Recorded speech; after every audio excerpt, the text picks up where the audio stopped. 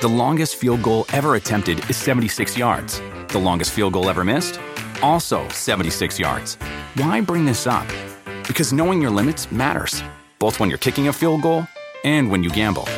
Betting more than you're comfortable with is like trying a 70-yard field goal. It probably won't go well. So set a limit when you gamble and stick to it. Want more helpful tips like this? Go to keepitfunohio.com for games, quizzes, and lots of ways to keep your gambling from getting out of hand.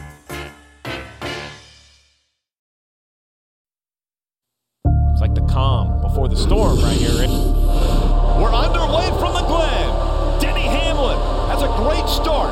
Unbelievable racing at the start of this event. Trouble right in front of me. Joey Logano in the sand. Mark Truex Jr. keeps his winning ways going as he will win stage 1. Chase Elliott gets another stage win. He will win stage 2. It's different for these crews, and it's definitely dangerous. Starting to get aggressive now. The intensity ramping up. Chase Elliott's running for his life right now. Again, Martin Truex Jr. He is on the prowl. Pressure is building in Watkins Glen. Truex is out of fuel. Truex is out. The crowd roars. They're going to see for the first time Chase Elliott win the Monster Energy Cup Series.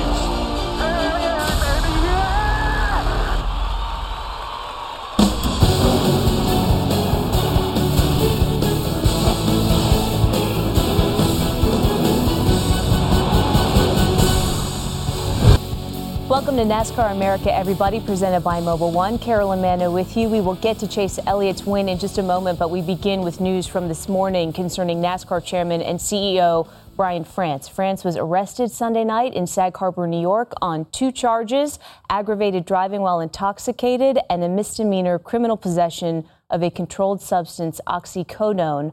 France was arraigned this morning. He was released on his own recognizance. NASCAR said in a statement that they are aware of the incident and that they are treating it as a serious matter and are continuing to gather the facts, and that Brian France will take an indefinite leave of absence. And for more on this now, we bring in our NASCAR and NBC reporter, Nate Ryan. Nate, how does this affect NASCAR's day-to-day operations? It shouldn't affect what fans see on the racetrack, Carolyn. Brian France, as the CEO and chairman of NASCAR, is the final authority on what happens in NASCAR, but he is more responsible for long-term vision and planning, and much less so the short term. There is an executive suite of about 5 to 6 people who handle more of the day-to-day responsibilities that affect the on-track competition that fans see. Brian France has been candid that he doesn't go to as many races as prior CEOs of NASCAR. He attends about a dozen races annually, and that's because he trusts his management team to handle the day-to-day responsibilities involving competition. So there shouldn't be an impact on what fans see on the racetrack. But is there a long-term implication, Nate, for this? Yeah, well, we're getting word, Carolyn, that with this news today with Brian France, that he's taking an indefinite leave of absence from NASCAR as chairman and chief executive officer, and that his uncle, vice chairman and executive vice president of NASCAR, Jim France, has assumed the role of interim chairman and chief executive officer. So that's how it will affect NASCAR in terms of the leadership structure. And there is some precedent for when NASCAR has a leadership void like this in the past that involves Jim France. When Bill France Jr., then NASCAR chairman, was battling cancer about 20 years ago and had to take a leave of absence, his brother Jim France stepped in and assumed some of his day-to-day responsibilities. So that's what we're hearing and seeing today from NASCAR with Brian France taking an indefinite leave of absence from his role of chairman and CEO. We have Jim France's uncle stepping into that role. All right, Nate, thank you. We are going to follow the story. We're going to update you with any developments as they occur on the news from this morning. But the headlines last night belonged to Chase Elliott, winning the first Cup Series race of his career. 2 by 2 working their way around this racetrack. We're underway from the Glen. As the whole field stacks up, you see right here the 42 checks up. When that accident happened, they broke an oil cooler in the 22 car. Trouble right in front of me. Joey Logano in the sand. Keeps rolling. It's going to stay on that path to keep him getting buried in the sand. Some early damage in a chain reaction accident on the racetrack. If they come to the garage area, they are out of the race. Todd Gordon did not know they were under the damaged vehicle policy and in essence put themselves out of the race. I don't really know the policy and how it's supposed to work. I'm trying to do my job to understand that. Just run your race. Let him push himself till he makes a mistake. There's nothing else coming. By 3. Challenge for the lead. Here comes Elliott.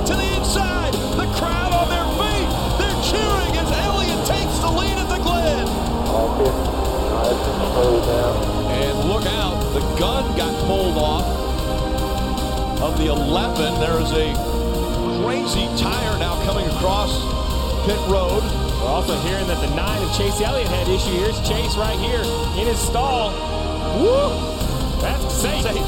Man. It's different for these crews, and it's definitely dangerous. Sorry about that, Nick. He's laughing. Stay fuel. Guys checking on a problem for the 18 of Kyle Busch. When he came down pit road, they tried to put fuel in the car. Something went wrong with the fuel probe. We just gave this race away. I want to go ahead and make that clear. We did not get fuel in the car. The fuel probe broke or some bullshit. Hold your breath time at Watkins Glen. Chase Elliott, Martin Truex Jr.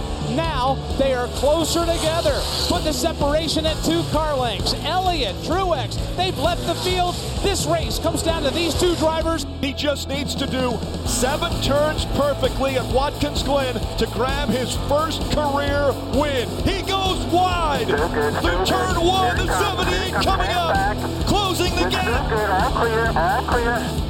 Truex is out of fuel. Truex is out. Now Chase can just cruise the victory lane. The crowd roars. They're going to see for the first time Chase Elliott win in the Monster Energy Cup Series.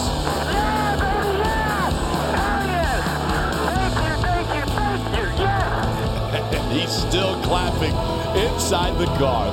And he runs out of gas at the furthest place away from the start-finish line. I got my man Jimmy Jam coming to push him. That's a pretty cool victory lap right there. There's Kyle Busch. Look at all the smiles. What does this moment mean for you two? I'm glad to have him here. I wish my mom was here too. She doesn't miss many races. My mom, my grandma, and some of my biggest supporters and biggest fans. So looking forward to getting home and seeing them, and we're going to have a hell of a night, I can assure you that. We will have plenty of reaction from a career day for Chase Elliott in just a moment, but I do want to read you a statement from Brian France that we just got a short time ago. He says, "I apologize to our fans, our industry, and my family for the impact of my actions last night. Effective immediately, I will be taking an indefinite leave of absence from my position to focus on my personal affairs." I want to bring Nate Ryan back in one more time to react to this statement. Nate, obviously a very difficult day for the France family. What's your reaction to the latest from Brian France on what transpired last night? You know, it is a difficult day for this family, and of course they are the founding family of NASCAR.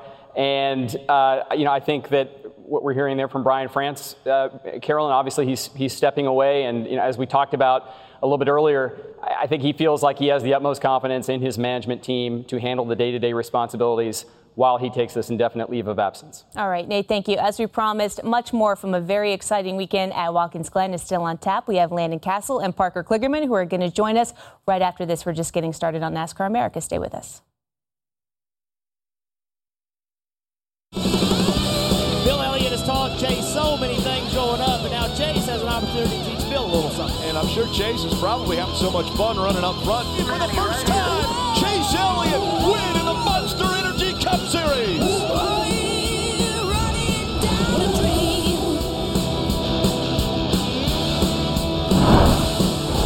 Welcome back, everybody. Chase Elliott secured his spot in the playoffs with the first win of his career yesterday. He became the 8th driver to win a race this season, which now leaves just 8 postseason spots up for grabs with only 4 races remaining.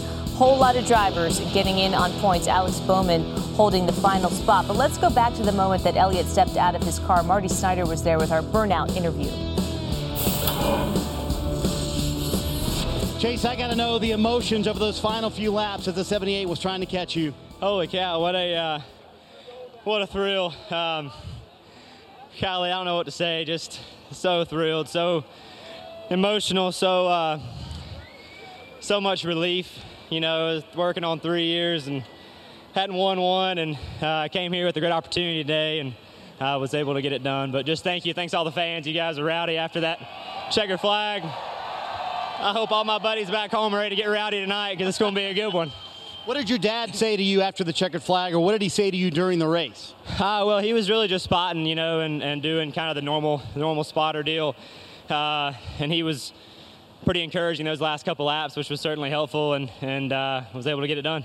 Were you worried about the 78 and the mistake in one? Were you thinking, oh, I've given it away? Yeah, I started to wheel hop, and I knocked it out of gear to not spin out. And luckily had a big enough gap where he couldn't get me, but what a day. You mentioned these fans. They all stood up when you won that stage. They cheered so loud. I don't think there's any question you're going to be the most popular driver this year. That's the coolest damn thing I've ever seen. I just want y'all to know that, and very grateful. Thank you, and let's go get some more. And Parker Kligerman and Landon Castle join us now, who were in the race on Sunday. When did you first get the sense of how big this win was? Well, I could see the scoreboard you have down into turn 1, and then the scoreboard you have down in the inner loop, where I could see the 9 car constantly in first place, and I thought, all right, he's going to get his first win. Wow, and how many times have we talked about how close he's been here at this very desk, and how many times have I sat at this desk and said, this is the week that Chase Elliott's going to win a race, and he finally got it done at all places, a road course. And I thought one of the most impressive things is that it's a place where, he really has been in a position a lot of times where he's gotten the win taken away or let it get away from him. And this is one of those times where you feel like he went up there and grabbed it and took hold of it and didn't let it go this time. Yeah, he definitely won in the right way. And we heard him talk about relief in his burnout interview. And I feel like he has inherited some or put himself in some big shoes to fill. Let's not forget that he filled the 24 car after Jeff Gordon retired. And now he's carrying the number 9 number and we're comparing him to his dad. And for him to go 3 years without getting a win, he's undoubtedly doubted himself over the course of the last few years. So it's just like a monkey off his back, but he did it in style for sure. He has been so self-critical, and he had a mantra that he told us about in our post-race coverage: pressure is a privilege. It was very much at the forefront of his mind that he wanted this anxiety to go away. And you mentioned on Victory Lap, now potentially these floodgates could open. And that's the thing. The reason I always felt like when he finally won a race that the floodgates would open was because one of the hardest things as a race car driver is to convince yourself that you can win, right? It's a lot of times, it doesn't matter if you've won in a series previous that's lower than that series. When you move up, you got to prove to yourself that you can win. And how do you do that? By winning, by getting to the checkered flag, seeing it, that sort of thing. And I think, you look at that mistake he made down to turn 1. That's the kind of mistake you make when you are in your head a little bit, right? You're letting it get to you a little bit, that you have been so close, that sort of thing. But now that he's gotten past that, he's got the checkered flag, he's seen himself win, he's experienced it, I just believe this opens up the opportunity for Chase Elliott to now finally get past that mental barrier a little bit and just go out there and use the speed and the talent we've seen out of him to win a lot of races. Yeah, it's not just about being fast. He's been fast. We saw Martin Truex go through the same thing over the last few years, where he had a bunch of second-place finishes in that 78 car that was clearly the dominant car in the sport, not just for the last 2 years, but even 3 years ago. It was a really fast car, and they just couldn't get those wins. Once he got them, he goes and wins a bunch of races in a championship. So Chase Elliott could very well do the same thing. The support came just flying in immediately. Drivers, NASCAR's fan base, everybody offering support. And Ryan Blaney, who finished 12th on Sunday, is a very close friend of his. And this is what he offered on Instagram: waiting on Chase Elliott so we can fly home and celebrate. Come on, bud, it ain't that big of a deal. Obviously in jest, but just such a fun moment there from his friend. And I like the shirt that he's got on there. That's a Chase Elliott shirt as well. So he's obviously being a really good friend and supporter by wearing his own friend's T-shirt. Well, he was patient enough to wait out the flight, and when the plane arrived in Dawsonville, Georgia, which is Chase Elliott's hometown, there was quite the reception. Boys, the winner!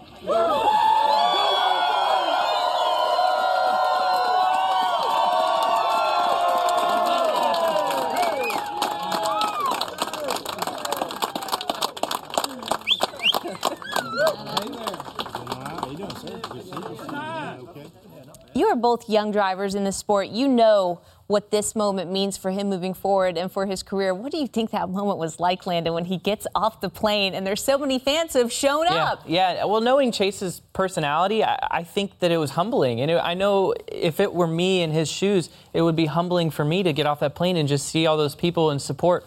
He said in an interview that he's landed in Dawsonville after the race plenty of times with just disappointment after the weekend. After not winning and having these second-place finishes. So going back to his relief, I think that as soon as he stepped out of that plane, you could just see it, that it's just like, these people love me. They love me. They really love me. They've supported me this whole time, and he feels like he's done a good job. I think it's really cool, and I think, it's one of those things where racing, we spend a lot of time on the road. We're constantly, away from home, away from family, away from friends all the time, and it's really a special moment when you can go out there and accomplish something like winning a race, with your first race especially, and have the chance to go back and see your friends and family and celebrate with them. I mean, that just makes the moment all the more special. So I think he's really lucky and fortunate to be in that position, and really understood that when he saw that crowd up there, wow, people really care. This is a cool moment. They've been building up to this moment. Yeah, that was about 11 p.m. from what we can gather at night. And I love the point that you bring up, because there's probably so many moments where it's just him. He's kicking himself. He's down. He's getting in the car. And that's a long, slow, lonely drive back to his home. And that was not the case. They don't always show up in crowds when you don't finish or something, or you don't win. So, nobody shows up for a top 25 No one showed up. And just imagining, he looked at his phone and he probably had 100 more than that text messages, and he reflects on the amount of the times that he's flown home and just had no messages, no good job or next time or whatever. Just, so that was definitely a humbling and special moment for him. It was not just Dawsonville, by the way. Fans around the country were celebrating a huge moment for Chase Elliott, and Hendrick Motorsports even went out on Twitter and asked fans to send their videos.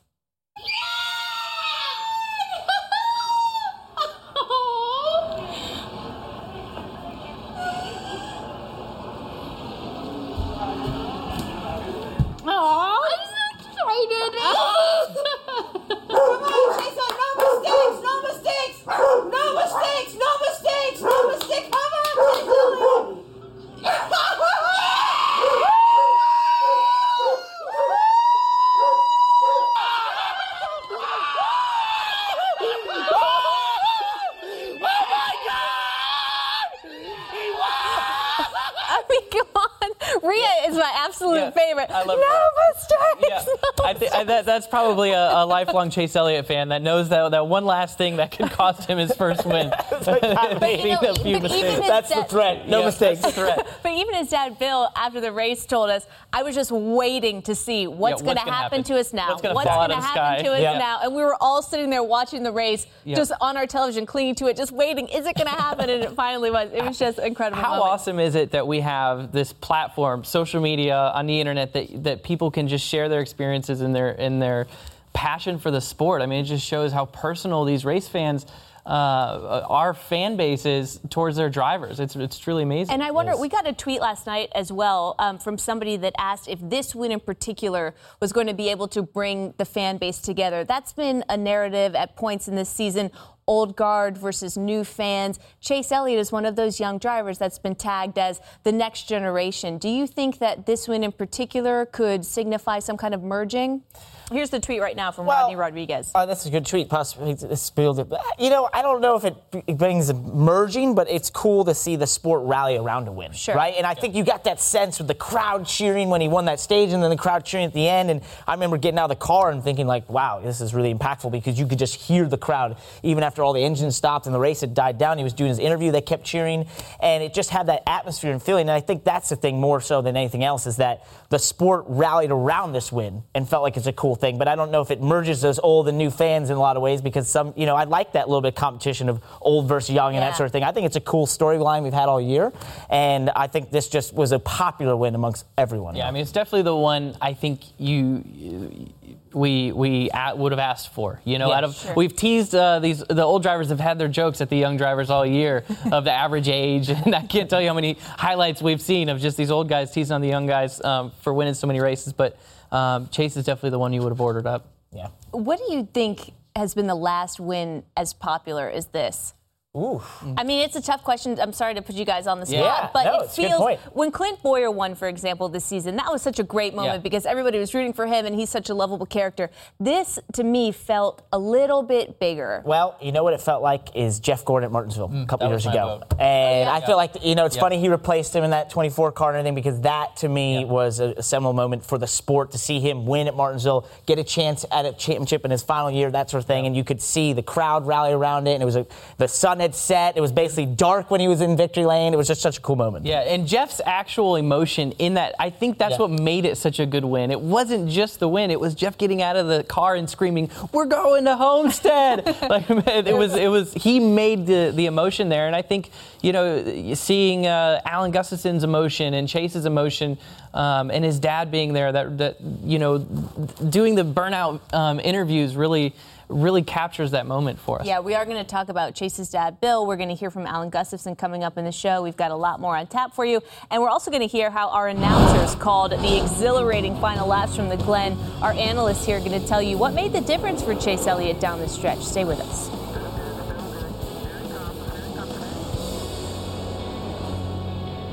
NASCAR America is brought to you by Mobil 1 Annual Protection. Proven protection for 20,000 miles.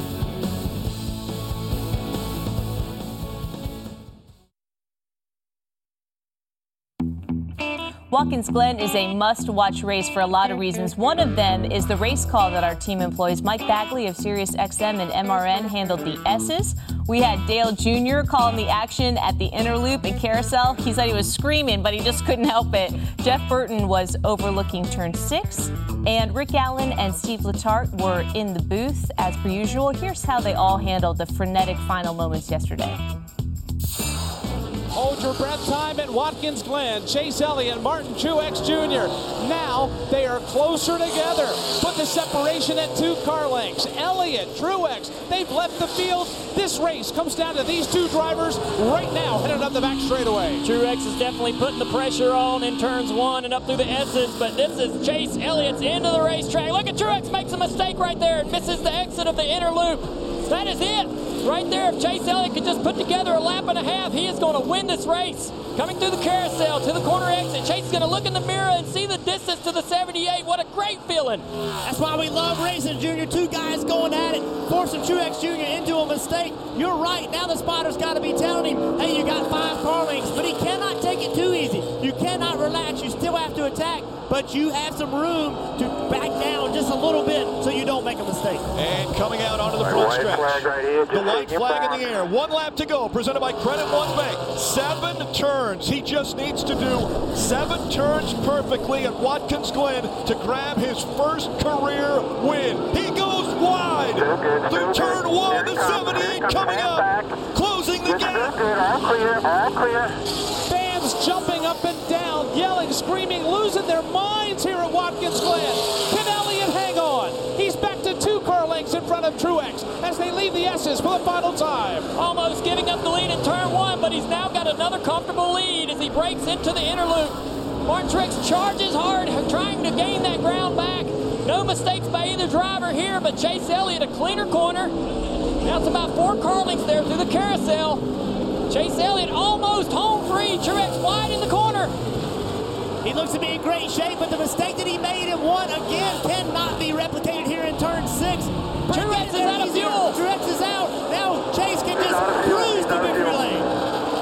His spotter lets him know he's out of fuel. Chase Elliott comes out of turn number 7.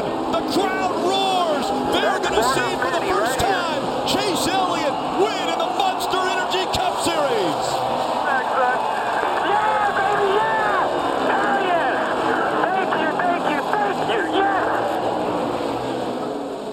It was so fun to listen to in the moment, and I know that you guys had your hands full at the time, so it was kind of your first why do I opportunity. have chills right now? Yeah, I got chills off of that. Oh, really? Your first opportunity to see it. I am telling you, when I was watching that unfold, I felt like Chase Elliott was being stalked by an apex predator in Martin Truex Jr. It was like the little water buffalo trying to cross the other side of the stream, and it's like a huge crocodile going to come up and slam. That's how it felt, and that's what the fans felt. Well, I think we have different opinions about the 9 car. Then apparently, I don't think of him as a wounded gazelle being attacked on the Serengeti. I think of him more as being one of the powerhouse teams that just hasn't earned a win. But yes, he was holding off one of the best in the business, and we know one of the best on road courses right now, Martin Truex Jr., and that was just an incredible drive. And that whole last lap with the call by our whole team there just made that whole feeling, and the crowd cheering. I just loved that whole moment. That was awesome. Yeah, if you're Chase Elliott, how could you have had a better first win? I mean, he didn't steal one from a super speedway. He didn't just have a dominant car in an intermediate intermediate track. We didn't hear the words clean air in the Victory Lane interview on a late race restart. I mean, he like you said, he beat the best in the business. He ran door-to-door with Kyle Busch at Watkins Glen earlier in the race. He had the speed. This is going to do so much for his confidence moving forward, so much more than any other track that he could have won at. And definitely, well, I just want to say, the driver makes a huge difference. Yes. There, is that's what you're going into. I mean, the thing about road courses is, for whatever reason, maybe because aero is as important and there's other factors, a driver can just make a lot of difference because there's so many variables. And so that's a place, as you saw, you can make a mistake leading the race on the last lap, as he did, because it's that hard, it's that difficult what we're doing there at that road course. So that's definitely a place, as you said, that builds his confidence because he made that difference. That 9 team undoubtedly brought a race-winning car to the racetrack this weekend. But there's no doubt in Chase's mind right now, sitting at home, thinking, "I drove that car to a victory." Yep. Right. Exactly. You can 80% the best car at an intermediate track to a victory if you're starting up front and get clean air and run away from the field. But you just can't fake it at a place like Watkins Glen. So moving forward, this is going to do so much for him going into the playoffs. Definitely not in a battle like that. Yeah. You cannot fake that. Not against a water buffalo, for sure.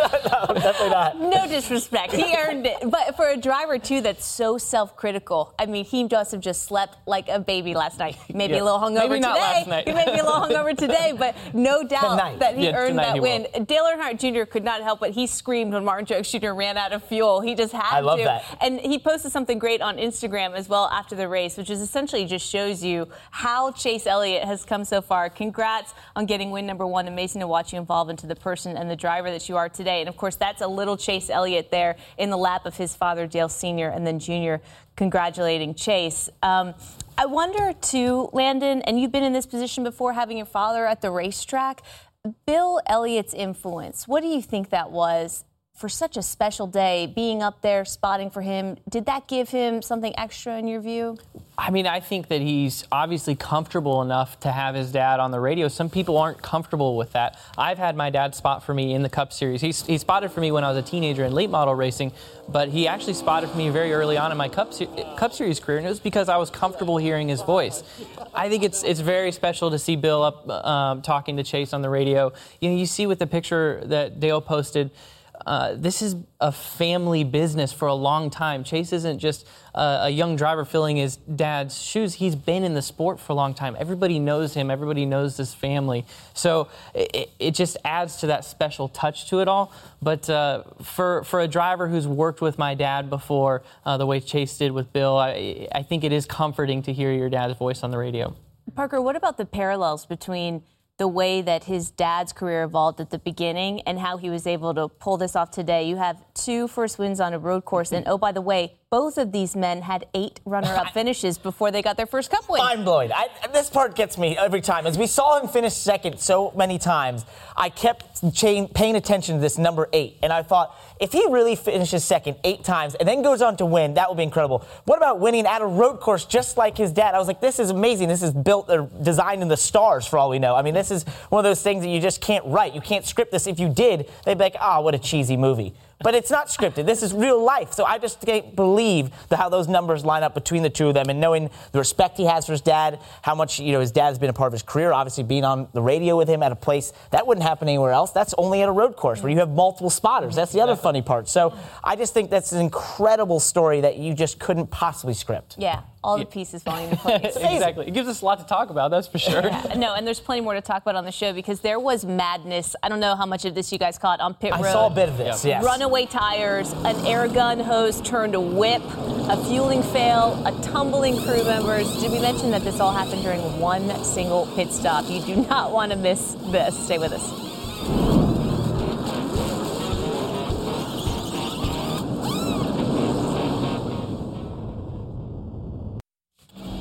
Indy 500 champ Will Power wants a Pocono three-peat, but can he keep points leader Scott Dixon in his rearview mirror? That's the question. Verizon IndyCar Series racing from Pocono Sunday, August 19th, right here on NBCSN. So there were several pivotal moments in Sunday's race at Watkins Glen, but certainly one of them, the pit stops by several teams on lap 55. And for a handful of the leaders, it was nothing short of pit road madness. The 32 car, I believe, has blown the motor. He stopped here in the inner loop. It's going to bring out a yellow. Denny Hamlin has been loose on the left-handers, tight in the rights. They're going to make a wedge adjustment, give him 4 Goodyear tires and Sunoco fuel. And look out, the gun got pulled off of the 11. There is a crazy tire now coming across pit road. There's equipment everywhere. Yeah, equipment. I see at least one gas can that looks broken. Oh. The 11 team, we saw the tire changer. Looks like the hose got caught underneath the car when he was pulling away. Oh, see, now he gets run over there. So we talked about doing pit stops backwards. The tire gets that guy right there. Oh, my goodness. So you watch Brad's trying to leave because he's taking fuel only. So he's trying to get out of there. The Jackman drops the drag, but the tire goes away and the gun gets pulled out of his hand. We're also hearing that the 9 of Chase Elliott had issue. Here's Chase right here in his stall. Woo! That's safe. Man. Checking on a problem for the 18 of Kyle Busch. When he came down pit road, they tried to put fuel in the car. Something went wrong with the fuel probe. It looks like now they're looking at a seal on the plug that goes into the fueling device. And unfortunately, the fuel that was supposed to go in didn't get into the 18 car. Instead, they only got a few gallons in. Disgusted, crew chief Adam Stevens came across the radio and said, well, we've lost this race either way. We can come in and take our fuel now, or we can come in later, but we've given it away. Oh, that is so frustrating. 2 years in a row here, we had pit road miscues, and I guess it's just called bad luck. But, it's kind of frustrating when you come here every year with a vengeance to go out here and win this race, and you're the fastest car, and you're arguably the fastest car, arguably the fastest guy, and not able to perform. So, or execute, I should say. Performance was awesome. So just a quick update for you as it relates to the 18 team and that report from Dave Burns on the issues that they had. After the race, Adam Stevens, the crew chief, said that either the fuel probe broke or the gas man didn't get it lined up and somehow got fuel on the vent. Either way, basically what he said was, quoting him here, you can't finish the race with 8 gallons of fuel when you need a full tank. So trying to figure out where exactly things went wrong there. But aside from that, I want you guys to both assess Kyle Busch's drive back through the field when you have a catastrophic incident on pit road like they did. It's incredible. It's amazing. I actually saw him back there with us and then saw him kind of drive through, and I tried to follow him. That didn't work very well at all. And Did your spotter tell you try to follow the 18? Yeah, go with him. They always say that. Do, yeah. Just go with him. He'll be fine. And, I kind of leveled out at about 25th, 24th, 23rd, somewhere around there, and he kept going. And that was a little, it was a little annoying. But, no, he obviously had a very fast car, and it's incredible for him to drive through the field like that. I mean, that's so hard. A place that's very hard to pass. One, it's very fast of a racetrack. There's about 2 passing zones, and to drive through the field on a long green flag run, the longest green flag run we had all day, so you're not even sure what your car will do on that long a run. I mean, that's very impressive. It just shows the speed. As he said, they had the fastest car. Yeah. They just did not execute. So Kyle restarted in 31st, and you talk about how the passing zones are into these heavy braking areas. So you can see over the course of really 30 laps, he picks up these 27 spots, and he passed most of them in the first 20 laps of this run, up to the point that he got to 10th and 5th there by lap 80. But the thing that I see that is so impressive about it is you're passing that many cars in that short amount of time. You're hard on your equipment. You're hard on those brakes. I could go 3 or 4 laps hard on my brakes, and then I got my crew chief on the radio going, hey, we see a lot of rotor glowing. I could feel my brake pedal getting long and squishy, and the fluid is getting hot. So for Kyle to make those aggressive moves lap after lap after lap, and then still come out the other end and be one of the fastest cars to run third, just really shows that he probably did have the fastest car in the field, and they did give it away. No, definitely. That's impressive. Also, too, just quickly, as you look towards the playoff, for me, it also underscored just how valuable pit crews are. We expect them to just be good. We give them no credit when they do everything right. But, we're heading into the playoffs, and these are decisions and incidents that have major consequences. And just remember, we saw that pit road madness. This is the only place that we pit from the right side, so it's opposite of what we normally do. And then 2, it was the first time that we've seen this with the reduced man that we had taken away earlier this year. So I think a lot of pit crews, when the pressure was on and it was the money stop and they had to find the speed, there was mistakes that were made because this was really the first time they were experiencing this. Yeah, I think we saw a lot of teams made a strategic decision. A lot of pit crews made a strategic decision to pit the right side of the car first, then go around the car to pit the left side, where on most racetracks they jump around to the outside, pit the outside, and then come around and pit the inside. So that's where these issues came. You can see, the 18 pitting the left side of the car first, but a lot of pit crews made this conscious decision to pit the inside of the car first, which created these choreography issues, I believe. Yeah, definitely, and you see right here what's happening. So this is all kind of backwards for a pit crew, right? It's just an awkward, so it's different, that sort of thing. Now, what happened to them with the fueling, the other thing that's interesting is that was the run at which we felt like everyone was really tight on fuel. So Adam Stevens knew if they didn't have that thing completely full, then they were probably not going to make it to the end of the race. So they had to come back in and refuel. And I think a lot of teams, when they looked at that run, knew that it was very tight on fuel. As we saw the 78 running out just at the end of the race on the last lap. Running out on 9 car running out on this cooldown lap. It was really tight. So they had to get every drop of fuel in that car, and obviously had an issue. You have all the ifs, ands, or buts, but I mean, gosh, if there would have been a caution there at the very end, the 18 would have been the only guy with enough fuel left because he pitted it. That's such a great point. Him and myself, I pitted with him on that second time around, so that would have been great. You know what? We're done with you for today. Yeah, we're done with you for today. But we do have plenty more of you guys and NASCAR America throughout the week. Tomorrow, our Tuesday tradition continues with Scandal Watkins Glen. That includes a special interview with Chase Elliott. Hall of Famer Ray Evernham will also join tomorrow's show. We're going to discuss his new show, Glory Road, and also he'll weigh in on Chase Elliott. Wednesdays with Dale Jr. features Eric Almirola as the guest for the entire hour. That'll be a lot of fun. And then on Thursday, we'll be in Detroit as Ford unveils its new Mustang for the 2019 Cup season. So make sure you're with us for that. We'll also get you ready for another road course as Xfinity heads to Mid-Ohio. And then on Friday, to wrap things up, Cup qualifying from Michigan at 5 p.m. Eastern, followed by NASCAR America from the Peacock Pit Box at Michigan. We'll be joined by several drivers for that, including Michigan native Brad Keselowski.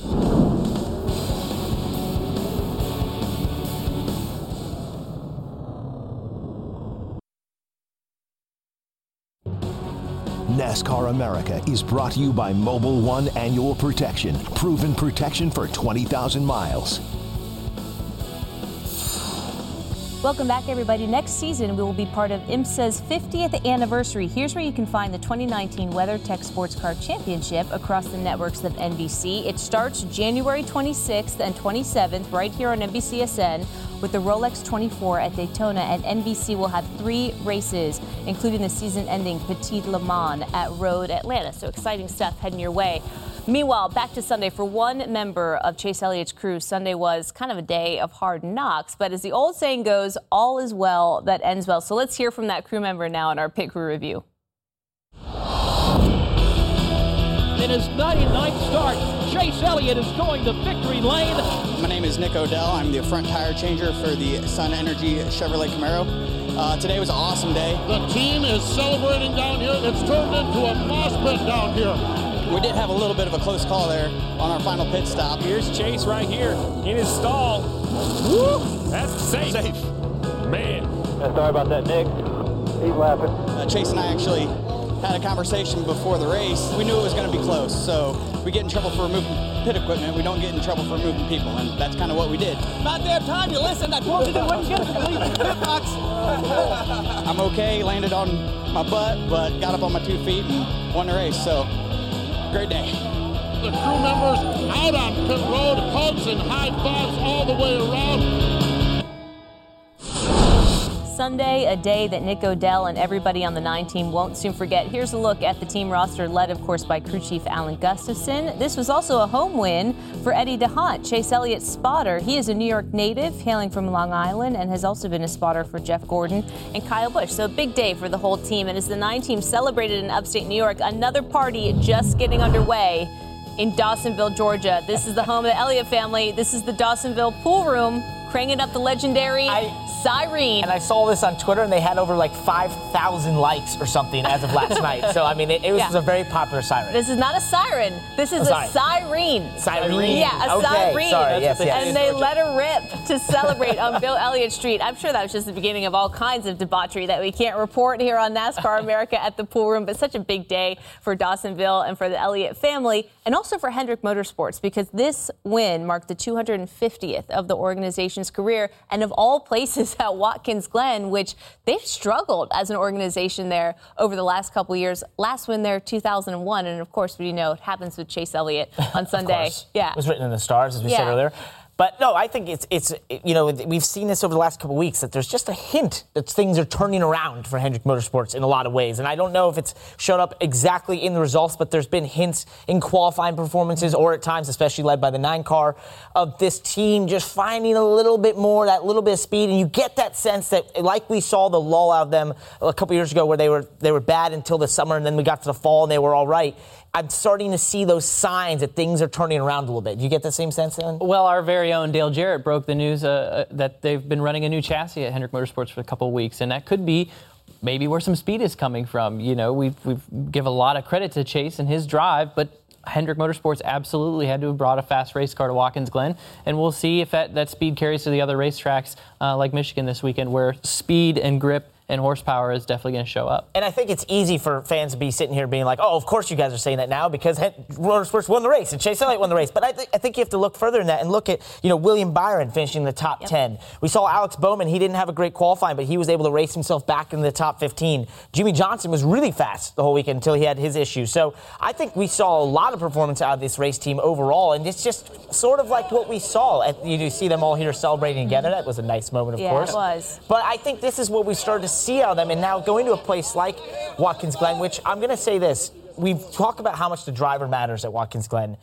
But the thing is, compared to a place like Sonoma, the car does matter there as well. There's aero that is involved. It's such a fast road course that there's things that you will apply later on ovals. If you have the speed on ovals, that's going to show up at Watkins Glen. And so I think that's why when I see the speed they brought there this past weekend, I get a little bit of confidence about their future because of that reason, that some of the things that make you fast there apply in the ovals as well. Yeah, I 100% agree, and I think the best example of that is the dominance of Furniture Row and JGR at every racetrack over the course of the past couple of years, including Watkins Glen, a place where, like you said, has to have aero and speed and horsepower. But it's definitely a breakthrough win for Hendrick Motorsports, not just at Watkins Glen with their lack of top 10 finishes over the past few years, but a 37-race winless streak for a 4-car organization. That 250th win flag has been riding around in that hauler for over a year. Wow. So that's a big win for Hendrick Motorsports, and with rolling out a new chassis, a great windfall for them. And we know Rick Hendrick to be a great leader, a very straightforward man. He told Nate Ryan on the NASCAR and NBC podcast, we got a late start, And so I wonder how much of this is all about timing, because there are 4 regular races remaining in the regular season before the playoffs, and there's a whole stretch of playoffs. What sense do you get that this is forward progress and that we shouldn't count anybody out? Well, it's crazy that just a couple weeks ago we were talking about the fact that they were on the bubble, right? You had Jimmie Johnson, you had Chase, you had Alex Bowman right there, and it would be disastrous for this organization to miss the playoffs of any car, right? I mean, this is the top organization in a lot of ways in NASCAR for many years now. So I think that's incredible that we now see them in a position where they're relatively safe. Alex Bowman's safe, Jimmie Johnson's obviously safe. Now Chase getting himself in. I mean, this is incredible to see this team kind of rally around and have these 3 cars really find themselves in the playoffs right now, and that therefore be solidified when just a couple weeks ago we were talking about, oh my gosh, will they make it or not? Yeah, well said. We have to mention something to you guys at home. Parker had himself winning the race on Sunday in his fantasy lineup. Missed that by a little bit. 23 spots. How much that helped? I'm not so sure. Congratulations. Nope. I mean, you did great. We're going to check in on the broadcasters in our NASCAR Fantasy Live League right after this.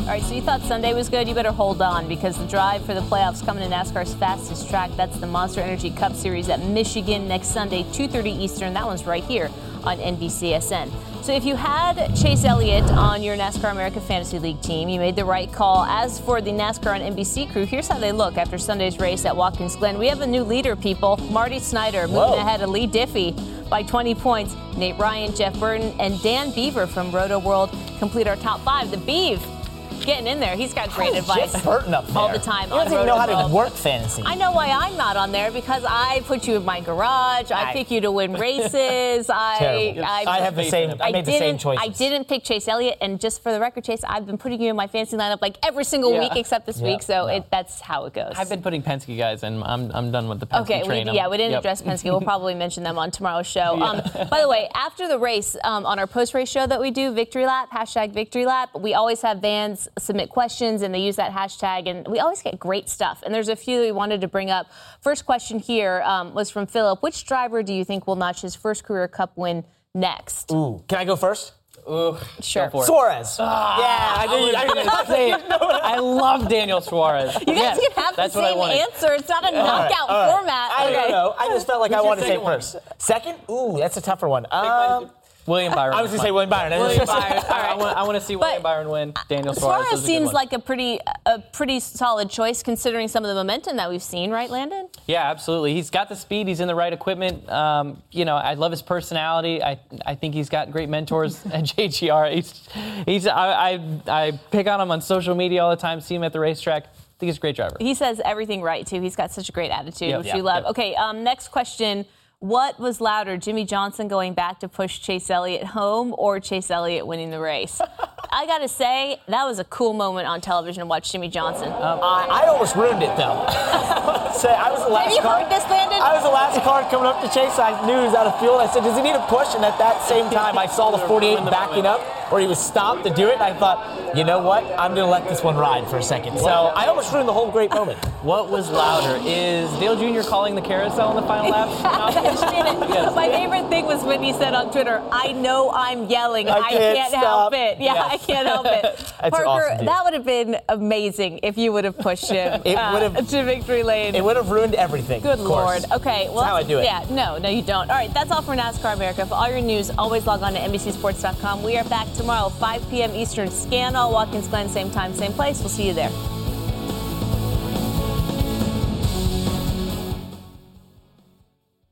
The longest field goal ever attempted is 76 yards. The longest field goal ever missed?